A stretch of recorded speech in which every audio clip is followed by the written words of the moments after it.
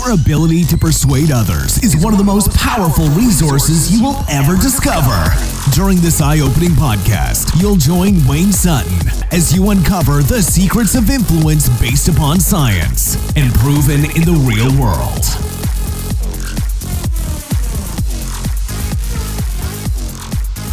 Welcome to another episode of Your Persuasion Coach. Wayne Sutton here. I'm glad to be on with you.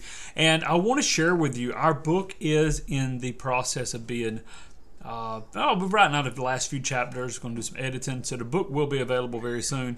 And more than a book, it's a book series that I'm excited to bring to you. So until the book is out, we're going to have all of our information on our website. And obviously, we'll continue bringing you tips, tricks, nuggets to help you influence yourself, influence others, and then go impact the world. Now, I want to share with you something very simple today, but something I shared with my private real estate clients. And we're talking about labeling other people, labeling your prospects, labeling your spouse. You can label your children, you can label employees. You label them as a superhero. And I'll give you the breakdown. I'll give you an example of someone that just used this and it worked wonderful. Labeling, it's called the labeling theory, and it shows that a person's behavior is influenced by the words that they have been prescribed already. If you describe them in a certain way, they take that prescription almost, and they go and they do likewise. Studies have shown that these labels basically turn into self-fulfilling prophecies. So, if you label someone as intelligent, you label someone as a hard worker, you label someone as conscientious, you label someone as having a bad memory, it visibly impacts the performance of that person in that area. And this is in all areas of life. So think about this. If you label, and there's a way of getting somebody to label themselves, we'll get to that in a minute. If you label someone as someone that can make a great decision, somebody can make a fast decision, you're trying to close someone, in the beginning of the conversation, in the beginning of your presentation pitch or the beginning of your dialogue, you can say, do you consider yourself someone that makes great decisions quickly? Do you consider yourself someone that can see an opportunity quickly and take action on it? The moment they say yes, they have labeled themselves. Not did you label them, they labeled themselves. But if you label someone as a professional, as clever, as a thoughtful person, they'll act consistently with that label. Now, one of the ways of doing this is a third-party story, metaphorical story, where you talk about someone that was very professional, someone that was an action taker, someone that could lay aside excuses, and then you go, and they remind me a lot of you. Or they remind something you said earlier. So something you said earlier, Julie, reminds me of, and then you build out a character. You refer back to a client and you label that person. Well, because you just said you remind me of them, they agree with it because it's positive. Again, this needs to be positive traits.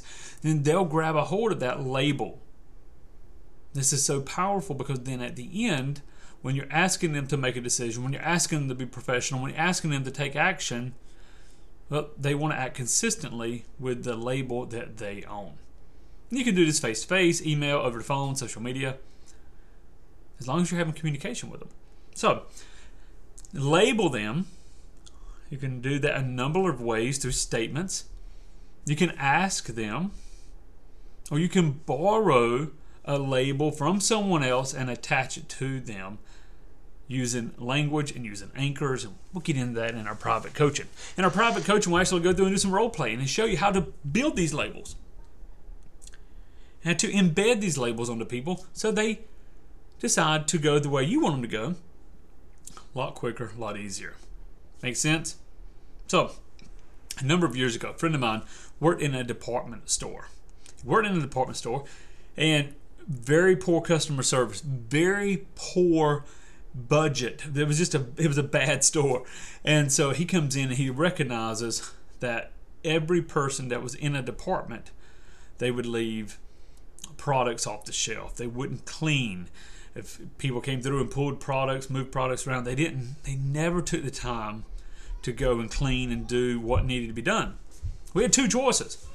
terminate everybody, which was his first idea, or B, hey, why don't I use this formula? Why don't I label them? So what he did was look. He had to be very aware and focused on that one time maybe they cleaned up. One time they moved something back. And he would reward them verbally. Hey, I noticed you did this. Really great. And anytime now this is obviously use common sense here, but he had a slight touch on the shoulder. A slight touch on the top of their shoulder. Then when he set an anchor of a reward. I saw you did this and that was really good. Hey, thank you. Well, they grabbed a hold of that state of being appreciated. They grabbed a hold of that state of taking action. He would just reach over and tap them on the shoulder. That was an anchor. Then he would notice it again. He would reach up there and say, hey, good job. And if he didn't touch their shoulder, maybe they're out of proximity, he would just raise his hand up as if he was going to. He'd raise it up and say, I noticed this. That's a great job. And he rewarded every single department. He said within 30 days, people would clock out. Their shift was over. And they would go and they would clean their department. They took pride in that department. What happened? They also took that energy into the customers. Sales went up, revenue went up, the store was clean. His job as a manager was easy. He didn't have to terminate anybody. And he did it through a simple label. When you label your prospect, label your students, label your clients, label anybody you're trying to influence, label them as that superhero. Because the labeling theory says their behavior will follow that which they grab a hold of as their reality, their label. Now, in the private coaching, we're going to do some one-on-one where we're going to literally take some of your clients, some of them may be people in your family, and we're going to construct labels and give you the questions and the statements to help them own the label themselves. Remember the Genesis effect. If they own it first, if they own that label, instead of you giving it to them, the conscious barrier goes down and unconsciously they receive it. All right, here's what you need to do. Jump over to yourpersuasioncoach.com. At the top, it's a button, work with me. Click on it. Let's get on a call. Let's see if there's something I can help you with in your business. If you want to learn how to influence yourself, get your mindset in a place of productivity, influence others, become more persuasive in sales and marketing. If you want to impact the world, then that's the place to start, yourpersuasioncoach.com. And as always, thanks for following us on the podcast. Give us a 5-star review, hit the share button, and go out there. Make it a great day. Change the world and get wealthy doing it. God bless. Go to yourpersuasioncoach.com for more powerful resources on how to influence yourself, influence others, and impact the world.